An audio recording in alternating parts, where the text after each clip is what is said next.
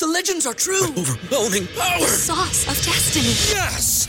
The most legendary sauce has arrived as McDonald's transforms into the anime world of WickDonald's. The greatest flavors unite in all new savory chili McDonald's sauce to make your 10-piece Wick Nuggets, fries, and Sprite ultra-powerful. Unlock manga comics with every meal and sit down for a new anime short every week only at WickDonald's. Ba-da-ba-ba-ba, go! At participating McDonald's for a limited time while supplies last. What's the easiest choice you can make? Window instead of middle seat? Picking a vendor who sends a great gift basket? Outsourcing business tasks you hate? What about selling with Shopify? Whether you're selling a little or a lot, Shopify helps you do your thing, however you cha-ching. Shopify is the global commerce platform that helps you sell at every stage of your business. From the launch your online shop stage to the first real-life store stage, all the way to the did we just hit a million orders stage. Shopify's there to help you grow. Whether you're selling scented soap or offering outdoor outfits, Shopify helps you sell. Wherever and whatever you're selling, Shopify's got you covered. Sign up for a $1 per month trial period at shopify.com/try. Go to shopify.com/try now to grow your business, no matter what stage you're in. Shopify.com/try. Talk of Champions, short sessions. Long story short. Welcome into another edition of Talk of Champions, short sessions. I'm your host, Zach Berry. We are in the middle of college football season. Ole Miss is doing their damnedest to make things difficult on the college football playoff committee as they try to finish 11-1. But today we are going to shift gears to basketball. Ole Miss opens up, I guess you could say, play this evening. They're in an exhibition game at home, and the season is right around the corner. So who better to have in here to talk Ole Miss hoops, Chris Beard and the Rebels, than Jeff Goodman. He does everything. Writes for Messenger, Field of 68. If you're not familiar with him, you probably don't follow college basketball. He's the man.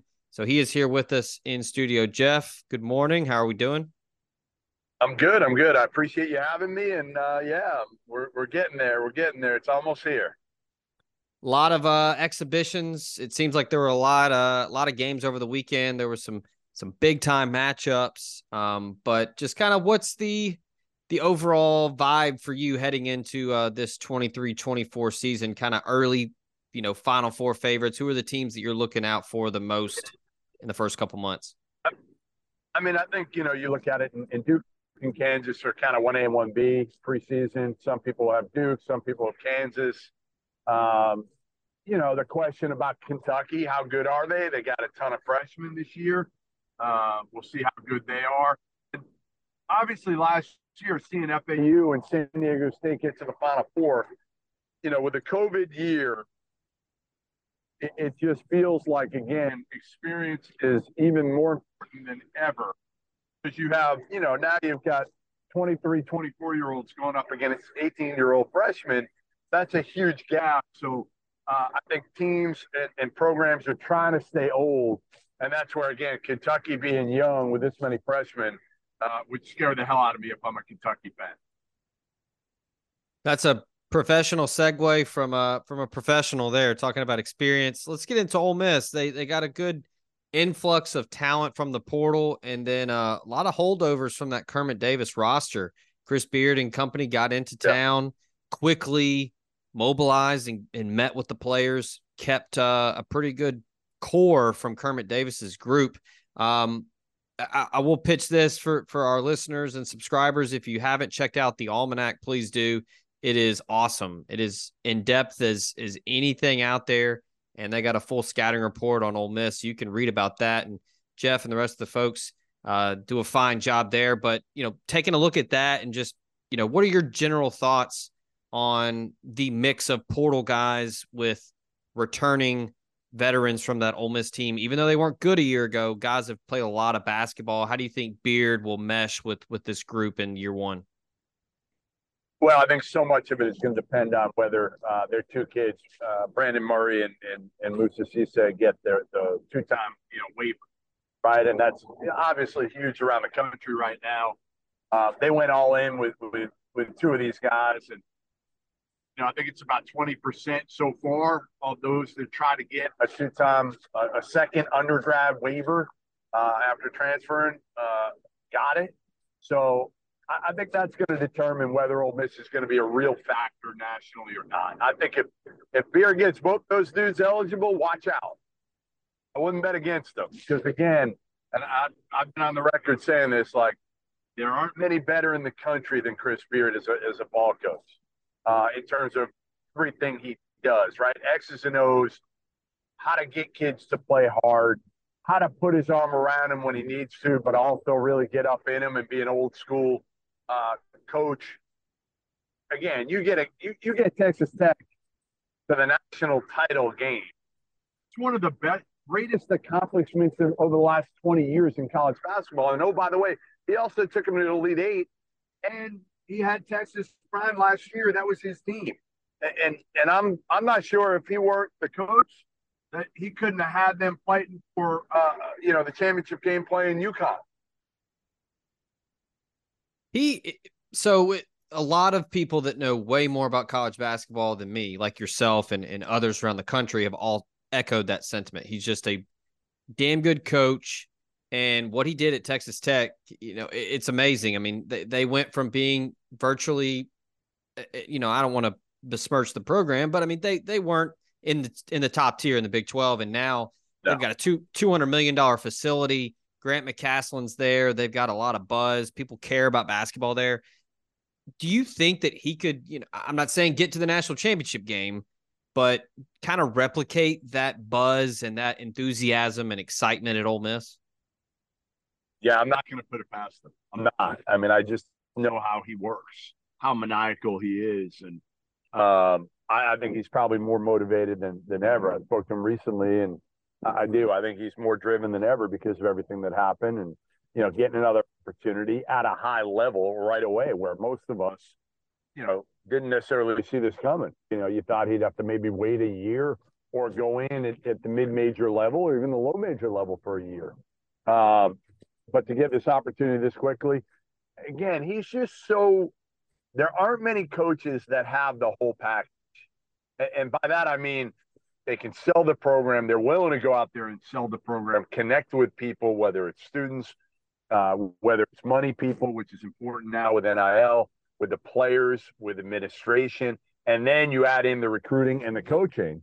There just aren't many of them anymore. You might have some young dudes who are coming in who can really recruit, or unproven coaches. You may have a lot of the older guard that are on their way out now that obviously can coach, but they don't want to recruit like Beard does. They don't want to get after it like he does, where he's working literally, 18, 20 hours a day. That's just like how he knows, all he knows. So we touched on it a little bit ago about the core. Couple key guys that he really latched onto when he got the gig: Jamin Brakefield, Matthew Morrell. Two very different types of players, but guys that have played a lot of basketball and have got some real, buzz to them in terms of, playing a lot of minutes and being leaders on this team. I sense that he is going to lean on those two guys early. Brakefield's kind of been like his right-hand man on campus when they host prospects and, do a lot of media ops and stuff around town. How good do you think this team, I know you talked about you wouldn't put it past him to create a bunch of buzz, but how good do you think they can be in year one, with or without Cisse and Murray? I mean, without, I would say they're a fringe tournament team. With, I think they could be an Elite Eight team. I really do. I wouldn't put it past them. Again, he's used to dealing with new teams too. I mean, a lot of these coaches right now are frustrated because they're having to deal with, obviously, the transfer portal going crazy. And with Beard, he's been used to this for a while. Maybe not the amount of, although Little Rock, he had like 12 guys, I think. But like Texas Tech and Texas might not have been quite as many new guys. Obviously, everybody's new to him right now. So I think he's a little bit more adept at figuring this thing out. than a lot of other coaches are, and just being good with it, accepting it, buying into it. So I think, again, like, to me, I think Brandon Murray's huge, though. I just think he's huge. Cisse is big too, but they got Sharp as another, big shot blocking dude. I don't even know how Sharp and Cisse, you play them together, how they'll be together, because neither are great offensively. So I honestly think you probably got to split them for the most part. Maybe they can play, 5-10 minutes game together, but for the most part, you're going to want to play them separately. Where Brandon Murray, to me, is just a big time, guard, score, who can play some point. My biggest concern with them is at the point guard position. That, to me, is what I think could hold them back, even if they get Murray eligible. I'm not sure he's the answer at the point, but again, Beard's done it with questionable point guard play before. Say goodbye to your credit card rewards. Greedy corporate mega stores, led by Walmart and Target, are pushing for a law in Congress to take away your hard-earned cash back and travel points to line their pockets. The Durbin-Marshall credit card bill would enact harmful credit card routing mandates that would end credit card rewards as we know it. If you love your credit card rewards, tell your lawmakers, hands off my rewards. Tell them to oppose the Durbin-Marshall credit card bill. Everybody in your crew identifies as either Big Mac Burger, McNuggets, or McCrispy Sandwich. But you're the Filet-O-Fish Sandwich all day. That crispy fish, that savory tartar sauce, that melty cheese, that pillowy bun. Yeah, you get it. Every time. And if you love the Filet-O-Fish, right now you can catch two of the classics you love for just $6. Limited time only. Price and participation may vary. Cannot be combined with any other offer. Single item at regular price. Ba-da-ba-ba-ba. You mentioned that, and I know that was a big concern for a lot of folks when looking at this team and factoring in how good of a coach Beard is, and then with the returning production from last year mixed with the portal, they go out and get a guy and Jalen Murray, who played a lot of basketball at St. Peter's. He's been in March. Yep. He's been in those big situations. He could play a factor. What about Alan Flanagan? He coach's son. Before the injury, he was really explosive and a big part of Bruce Pearl's group at Auburn. Where do you see him kind of falling in line in this group, and how good do you think he can be at a new spot, fresh start after the injury? No, I think, again, like he's going to be a key piece for this team, because he's got some experience and he is talented. So I think no, I don't know if they do, but I think they've got pretty good depth and not much disparity. If you look at it again, I think Murray, especially from like 1 to 9, I think they got like 9 dudes who can play. Mm-hmm. Which is rare right now. But again, for the most part, they're older. They got a couple freshmen here, but I don't know how much he's going to rely on those guys. I think he's going to rely on the holdovers and the transfers for the most part. And unless again, the two guys aren't eligible, which, we just don't know where that's going to be. So I think that's critical for this year. But again, listen, this is year one. To me, you're talking about a plan here in place. And I know Beard doesn't have patience. He wants to win right away. But can you get this thing to where it's like what Bruce Pearl did at Auburn, what Beard did at Texas Tech? Those were not great jobs. Pearl, they were both terrible jobs. Really, they were. Auburn was terrible. Texas Tech wasn't terrible, but it didn't have a lot of energy to it. Beard's going to bring energy, and I think, again, he's going to build this thing to sustain it. And he's shown that, like, again, he doesn't really fit. Like Texas, he went to school there, but I think he fits Ole Miss and Texas Tech better than he fits Texas, if you know what I'm saying. Mm-hmm. Yeah. Underdog, counted out, kind of has an edge to him. Like chipping your shoulder. Yeah, an edge. Absolutely. Texas does not have that edge to him. Like everybody looks down on Texas in a way because, they look at him as like spoiled, arrogant, all that. Like, that's not Beard. Beard's the other way. He's the the junior college coach. He's the guy that wants people to say you're not good enough, you don't have enough talent, and he wants to prove people wrong. So if we fly the drone up 1,000 feet, looking at this from a broader scope, where do you see this Ole Miss program next year, 2 years down the road? They won a lot with Andy Kennedy, couldn't get over the hump too many times. That they had the SEC tournament championship title, Marshall Mania, all that. They get almost to the Sweet 16. Where do you see Beard in a couple years at Ole Miss, and how do you see this program fitting into a super competitive SEC? So I would say, again, a big part of it right now in that league is going to be tied to NIL. Because obviously you have some programs right now. Look at Rick Barnes has got NIL. We know Kentucky's got it. Arkansas's got it. Alabama's got it. Auburn's got it. I mean, they all have it because they're football, right? For the most part, they all have it. So where does Ole Miss stack up from a basketball perspective to some of the hoop schools in the SEC? Because if he's not there, again, he can outcoach a lot of guys. He can outcoach them. But it's hard to outcoach like Eric Musselman, Bruce Pearl.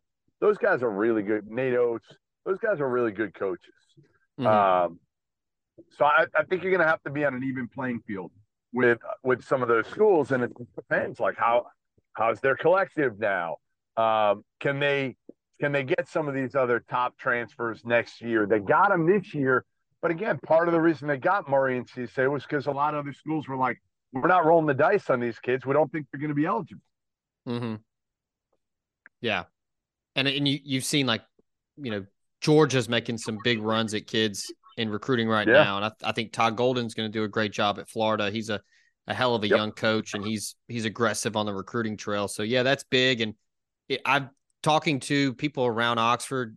Beard's been just hustling. I mean, as aggressive as anybody in building the brand and getting the word out on NIL. So I think it helps him that the AD is a former basketball player. Keith Carter is 100%, wants to win big. I mean, that's why they went and hired Chris Beard. They take it serious. So that's a good point. I mean, how you stack up against everyone else, because spoiler alert, everybody in the SEC cares about basketball now. So it's a big time conference now. All right. So I guess last thing here. And again, I appreciate the time, Jeff. This is awesome. And you're as busy as anyone in the business, but kind of looking at the conference in tiers, where does Ole Miss stack up against, you mentioned, Kentucky with all their talent, and, Arkansas and Bama and Bruce Pearl and Auburn. Where do you think Ole Miss will fall in year one? And if we got 3 tiers, which one do you think they're in? Probably in the middle, but I don't, it's hard to say right now. Again, because there's so much turnover. It's like I have no idea what to think of this Kentucky team. Like, I'm not completely in on them because, again, they're too young for me. Alabama lost a ton. I don't know how good Grant Nelson's, he was a star at the mid-major level. Aaron Estrada was a star at the mid-major level. I don't know what those guys are going to do in the SEC. Arkansas, I think they're going to be pretty good, but they always take time because he's got so many new guys again.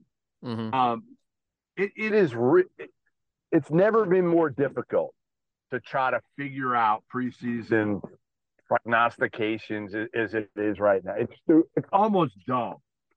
But again, you got to do it because people want to read it. What else are they going to read in the preseason? Like, they want to know what you think so they can call you a moron later, which is not very hard to do with me. I would put him in the middle to be conservative right now. I would put him smack in the middle and just say, like, listen, I think they have a shot, certainly, to hang on one second. Got a train going here.